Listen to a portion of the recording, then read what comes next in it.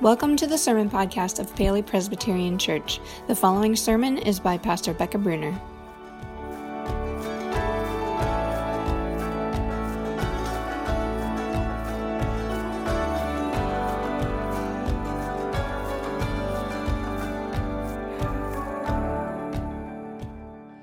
As Jonathan said, we are moving into this new series. We're very excited about following Jesus' life together. And as we start out today, I want to start out with a little question. And this is for those of you who are in the room. I want you to turn to somebody next to you, tell them your answer. For those of you who are online, you can talk to whoever you're in the room with or to yourself, or put it in the comments online. But my question for you, somebody comes to you and they say to you, I got good news and I got bad news. Which one do you want to hear first? Just turn to somebody next to him, tell you, are you a good news first person or a bad news first? Even you can do thumbs up, thumbs down. Which one do you want first?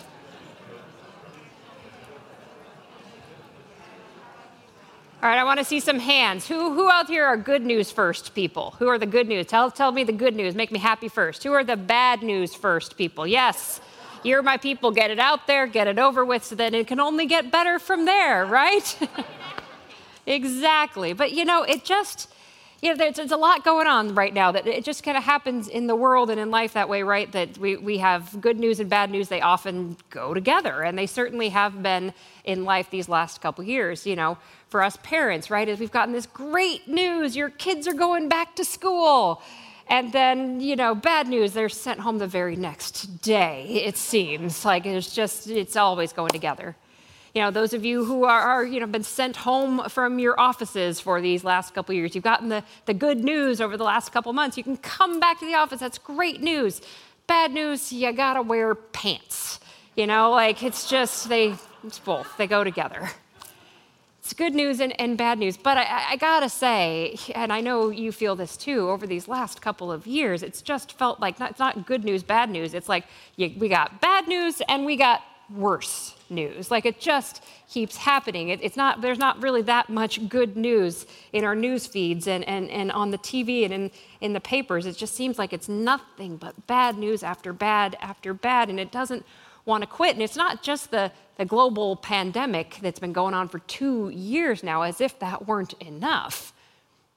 We've all individually got our own personal struggles as well, our dealings with loss and uncertainty and grief and isolation and depression. The list just goes on and on. So I don't think it's that much of a stretch to say that we all could use some good news in a bad way. Am I right? We need some good news in a bad way. We need some good news that is bigger than all of the bad news that we have to wade through every week. We need some good news in a bad way. Which is why I'm so excited that we are jumping into this study, this series today, why we're going to follow Jesus' life together through the Gospel of Mark. This couldn't come at a better time. Because the story of Mark, the story of Jesus, it's good news. In fact, it's great news. The story that we're going to learn together through this series, this is the best news that there ever is. And it just so happens that's exactly how Mark starts out. If you want to turn with me in your Bible, or if you have a Bible app on your phone, I want you to look with me at Mark chapter 1, verse 1. And parenthetically, let me say, this is true all the time, but I want this to especially be true in this series, in this season. If you got a Bible, bring it with you to church. Or if you have the Bible app, be looking at it. I will trust, if you have your phone out, that you are studying the Bible with me as you look at that phone. There will be no questions. But it just does something, at least for me, when I'm actually looking at the printed word, my own copy of it with me. Because when I use my Bible in church, I take notes, I highlight, I underline. That's allowed. If Grandma's Bible, the gold one on the table, you weren't allowed to touch it. You certainly weren't allowed to write in it. That's not true of your personal Bible. You can write in it, underline it, notate it. You can do that on apps too, on your phone. it makes it come alive a little bit more when you're looking at it. So let's be doing that together in this series. If you don't have a Bible, we've got a few over there. They're the Message version. We'll be preaching from a different version, but I know there's a lot of folks that have told me, at least in my own small group, that the Message is really helpful for them in their own personal reading. So you get to steal something from church today. If you don't have a Bible, you get to steal a Bible, our gift to you. But let's look at Mark chapter 1, verse 1. It says this, the beginning of I want you to say this with me, it's on the screens or in your Bibles. What do you see? Beginning of what is it? Show me. There it is. The beginning of the good news. You see that? The beginning, his very first words Mark has to say to us, the beginning of the good news of Jesus Christ, the Son of God. Mark starts right out the gate. He wants us to know this is good news. This is good news. Mark just gets right into it. He wants us to know the story he's about to tell us. It's good news. I'm going to give you a little background on Mark. This is very, very quick. If you want the really detailed version, you can go to Dave's class on Sundays. You'll get all of it. But the basic intro to Mark is that biblical scholars believe that Mark was actually the first written gospel account of Jesus' life, that Mark was the first one to write it down. And Matthew and Luke, they came shortly thereafter, and as they wrote their gospel accounts of Jesus' life, it's thought that they actually kind of took some pieces from Mark. You know, they were telling their own story, but they had Mark there as a resource to say, yeah, that, and then they kind of wove that into their versions of the story as well. Mark was likely written somewhere between 65 and 75 AD, which was about 30, 40 years after Jesus' resurrection. And it's thought that the author of this book was a guy named John Mark. We can read about John Mark in the book of Acts. He shows up a few times there as an apprentice to a disciple of Peter, who was, of course, one of Jesus' 12 original disciples. It's thought that Mark got the story from Peter. Peter told him, here's what I saw, here's what we did, here's what I experienced, here's what happened with Jesus. And Mark wrote it all down. And Mark frames his gospel as a story.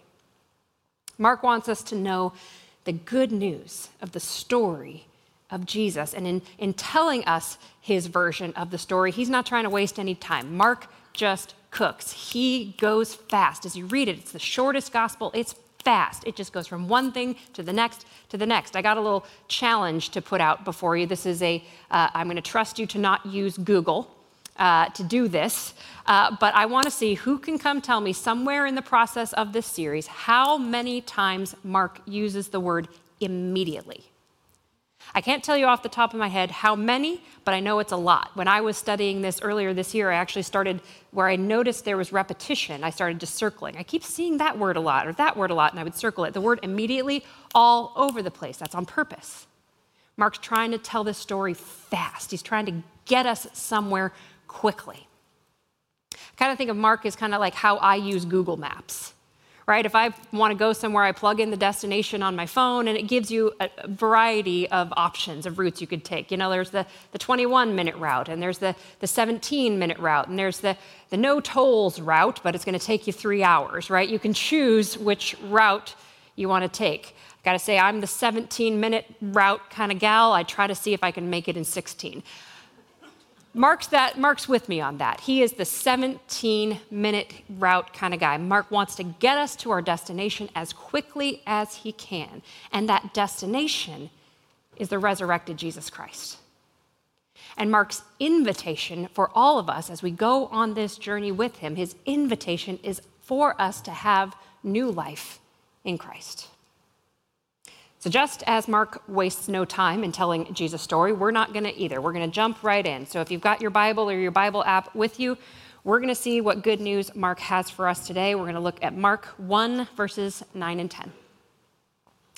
He said, "In those days Jesus came from Nazareth of Galilee and was baptized by John in the Jordan. And just as he was coming up out of the water, he saw the heavens torn apart and the Spirit descending like a dove on him. And a voice came from heaven, 'You are my Son, the beloved. With you I am well pleased.'" So what's the good news that Mark wants us to know about Jesus as he starts out, just the very beginning of Jesus' story. Two things right out the gate. And this is really, really good news. Good news that you need to hear, good news that I need to hear, good news I think our whole world needs to hear. And the good news that Mark wants us to know is that Jesus, as he comes on the scene, he lets us know that God is with us, and he lets us know that God loves us. God really, really loves us. So let's jump into both of those. Jesus came to reveal that God is with us. Little Bible study note is as you read your Bibles, just another kind of helpful hint. As you read through particularly the Gospels, again, we talked about how they're different, right? Matthew, Mark, Luke, and John, they each have their reasons for writing, the stories that they highlight, little emphases that they give that are different than the other, and you notice those as you read them through. Something to pay attention to is where they're the same. Where all four gospel writers, though they're different contexts, different audience, different agenda, where do they include the same detail? Crucifixion and resurrection, they're all in all four, right? All pretty important aspects of Jesus' story. I think we'd all agree.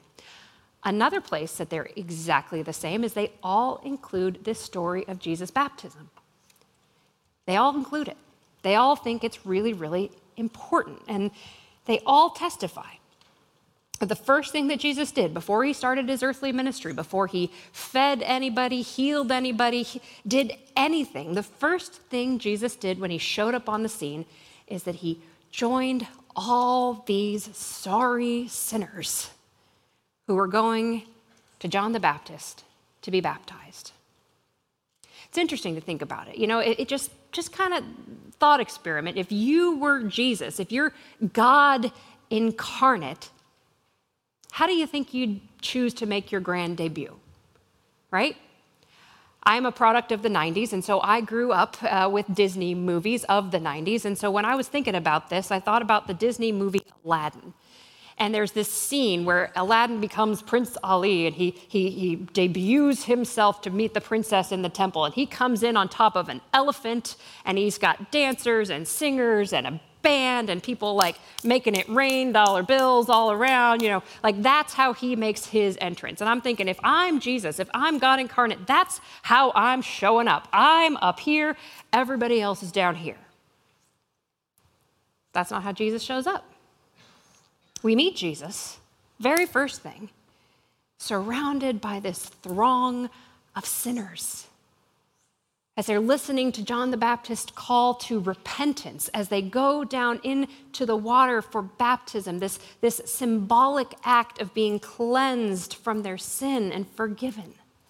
That's where we meet Jesus, his very first public act, walking right down into that water with them.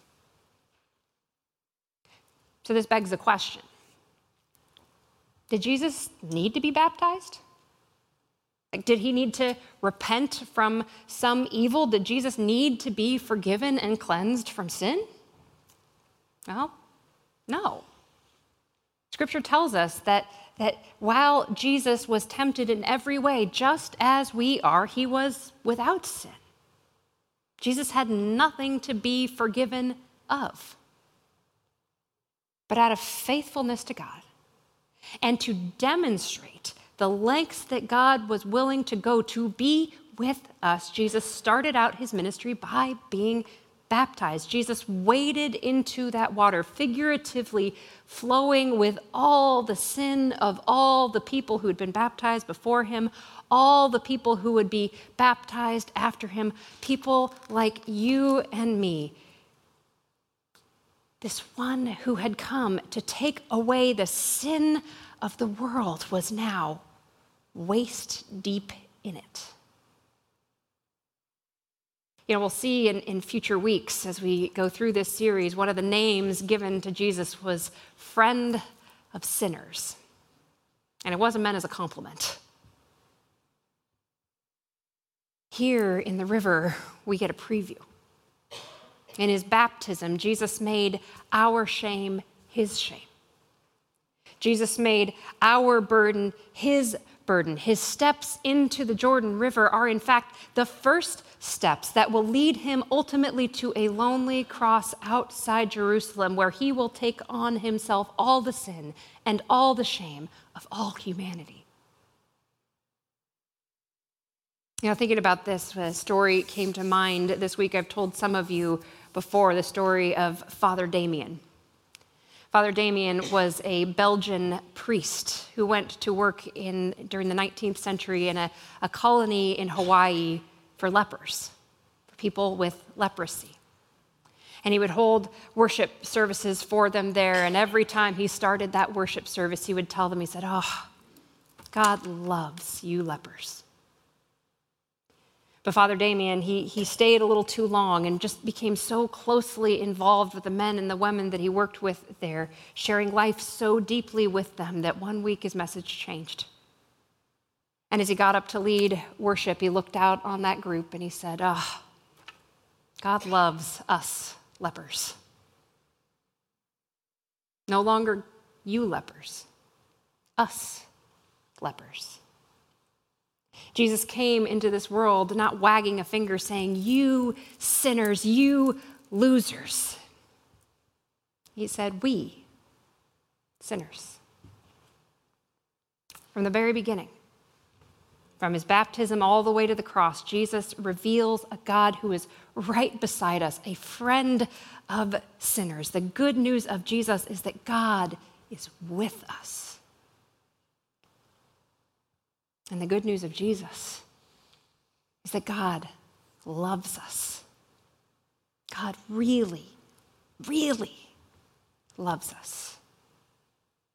Mark tells us about this incredible moment that happens as Jesus is baptized. As he comes out of the water, something happens where the heavens are torn apart and the Holy Spirit descends on Jesus like a dove. There is just something so powerful about this moment that all of the love and all of the joy of heaven, it just couldn't be contained. It spilled over, it poured out, and that love and that joy, it kept pouring out as Jesus heard the voice of God saying to him, "You are my son, the beloved. With you I am well pleased."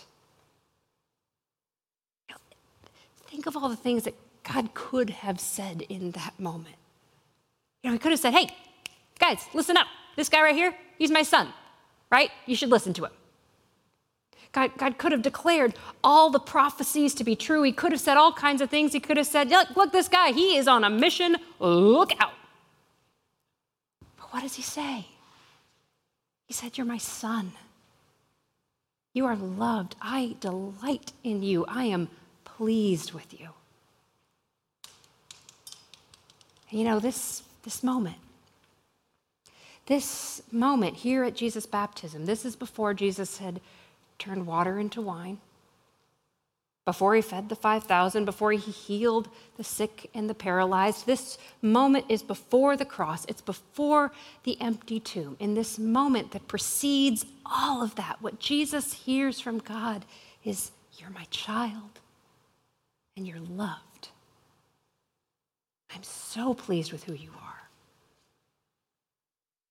In other words, before Jesus had done anything for God, Jesus hears that he is loved by God. I want to say that again to make sure we take it in. Before Jesus had done anything for God, what he hears is that he is loved by God. And it was that love, that unconditional, unearned, unshakable love which God poured out over Jesus in that moment. It was that love which propelled him into those last 3 years of his life. It was those words that gave Jesus the power to heal, the wisdom to teach, the love to share, his life to give. It was those words that Jesus held closely in his heart as he hung on that cross for you and for me. Those words that God spoke over Jesus that day are the words that I think we need to hear this day. You are loved. You are loved You are deeply loved by the God of the universe. You are loved. Before you did anything for God, you were loved by God. Do you hear that? Do you believe that? Do you really, truly believe that you are loved by the God of the universe, and therefore who you are and what you do, that is propelled out of that you are truly, deeply loved, the beloved son, the beloved daughter of the God of the universe? There is not a thing you can do to earn it. There is not a thing you can do to change it. You are loved. God doesn't wait for us to get our acts together. God doesn't hold back until we, have read or understand all of the Bible, or even just maybe even read it once a week. God doesn't wait for us. God doesn't walk away from us. Even when we walk away from him, God does not have a limit on his love. He just loves you. He has always loved you. He will always love you. God loves you. We have a hard time taking that in sometimes, don't we? We just don't see how God could love like that. We put limits on God's love. We think sometimes because of things we've said or done, or maybe things that have been said to us or done to us, that God maybe, really it makes more sense that God's just mad at me. Or maybe God's disappointed in me. Or God's bothered by me. Or maybe worse yet, God's just disinterested in me.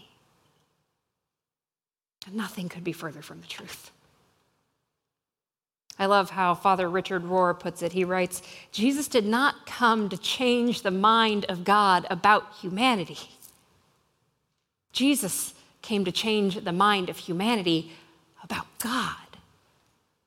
Sometimes we think Jesus came, like God was really, really mad at us, but Jesus came and he was like, oh God, they're actually kind of cool. You should get to know them a little bit, no. God's heart for us has always been a heart of love, and we don't always believe it. So Jesus came to change the mind of humanity about God. There is no more important thing for you to hear today than this. Whatever you have been taught about God or thought about God before this moment, Jesus came to change your mind. So if you think, even just one little bit, if you think God is mad at you, he's not. If you think God is disappointed in you, he isn't. If you think God is bothered by you or disinterested in you, nothing could be further from the truth. God loves you. God loves you. God loves you. There is nothing you can do to make God love you anymore. There is nothing you can do to make God love you any less. God loves you. This is good news. This is great news. This is the best news there ever could be. God is with us, and God really, truly loves us. So all that's left for us to do as we start this journey together, following Jesus' life together, as day by day, week by week, all the way up to that celebration of Easter, all that's left for us to do with this good news of Jesus Christ is receive it, is believe it, to receive the gift that in Jesus, God is with us in all of our mess, all of our muck, all of our sin and shame, through every struggle. God is with us. And to receive these words along with Jesus, that God loves us no matter what. We are loved.